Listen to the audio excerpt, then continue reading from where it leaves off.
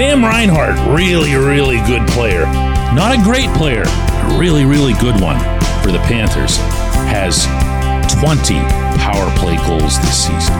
One of the better paces in NHL history. I know, who cares, right? Well, stay tuned. Good morning to you. Good Tuesday morning. I'm Dan Kovacevic of DK Pittsburgh Sports. This is Daily Shot of Penguins. It comes your way bright and early every weekday. If you're into football and or baseball, I also offer daily shots of Steelers and Pirates in the same place that you found this. Guess who else has 20 power play goals on the season? Oh yeah, you're good. You haven't even had coffee yet, and you figured that one out. Unbelievable, isn't it? Not just because there's one player who has as many power play goals as an entire team, but it's which team it is and which players are on that team's power play. Oh, and also which players are on that team's second unit power play.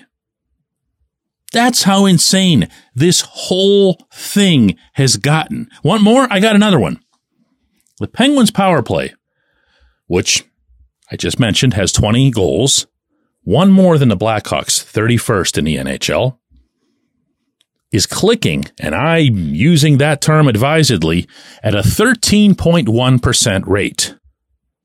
The worst full season power play rate in franchise history was 13.6%, and it was set in the 1967-68 season. Know which season that was for Pittsburgh? That's right, pal. Number one. The inaugural team, the expansion team. This power play is doing worse than that one. And yeah, I hear you. Fire Todd Reirden. Make some kind of change. Get rid of Mike Sullivan. Do whatever you have to do to get this power play fixed. These guys aren't doing it. Somebody take the reins. Somebody who knows what they're doing, take the reins. And I'm not even going to necessarily disagree with Reirden. Really like the guy. Really respect the career he's built for himself in the NHL, including having been a head coach and a pretty good one in Washington.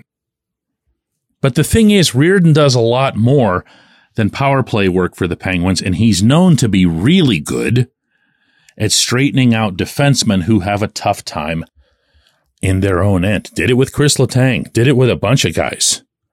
And Ryan Graves is the latest project. Graves has only been in Pittsburgh for half a season. I don't think anybody's ready to, I was about to say bury Graves. That's, yeah. Let me try a different way to word that one. I don't think anybody's ready to close the door. How about that on Graves? He's 27 years old. He's got to be considered fixable. He's got the size. He's nimble enough on the skates. He can make things happen if he's coached up properly. It's entirely possible, although I have not heard this from the inside, just sharing with you a theory here, that Reirden's valued more in that capacity and his ability to manage the defensemen, plural, in game, which is something else that he does, and I don't know that a lot of fans, even diehards, are aware of that. They probably think that Sullivan manages the entire bench, makes all the decisions. It's not the case. Reirden handles the D during games. But, you know, somebody's got to fix this. And if the person charged with fixing it can't, and he won't lose his job over it, then where is it going to come from? Where are the ideas going to be hatched? And oh, by the way, who's going to implement those ideas if the players resist them? To their credit, of late, and I understand that it's another long, ugly drought, 1 for 29 to be exact, but I do see, and I did not make this defense for them earlier in the season, I do see positive signs toward the players being more open, toward players being more natural about shooting the puck and going to the net. You're not seeing anywhere near as much of that peripheral back and forth, let's just play catch like it's a morning skate nonsense. even the main guys, the star guys, and I know that's not even narrowing it down with all the talent that they have, even they are just gripping and ripping, and it's been good to see. It's been encouraging. I don't think anybody who would have watched the Penguins power play over this past weekend would think to themselves, man, they are just dying out there, because they're not. They created tons of stuff against Florida, against Montreal. They haven't always through this drought, but they've done it for the most part. Now, nobody, including Sullivan right now, wants to discuss expected goals, got great looks, we had our chances. Results are needed, and that's why against Montreal, you saw change. You saw him put Valtteri Puustinen on the top unit and move Evgeny Malkin down. You saw him put Chris Letang up on the top unit and move Erik Karlsson down. These are not small things. These are moves that if they'd been made in just a normal, non-panic, oh my God, what's going on with this power play scenario, would have been really, really big stories. And they were barely footnotes in that game. Gino getting taken off the power play. Last year's Norris Trophy winner and 101-point producer being taken off the power play. Massive, earth-shattering within the Penguins world news. That night, it was nothing. It was just, oh yeah, they moved Puustinen up, bumped Gino down. Like, that's normal. Puustinen, who has one NHL goal. So I like that part too. There's a sense of desperation from Sullivan, even though the power play is listening to them and doing what it is that they think is necessary to score these goals. So tell me now, please, before we go to break, why is it that I can't convince myself, as I've always been able to in the past, oh, it's going to come. And when it comes, it's going to erupt. It's going to be massive. There's no way the Penguins stay at 31st in the league. It's going to come, and they're going to at least even things up and be a top 10 power player. I don't have that feeling at all. Like, at all. When we come back, J1Q.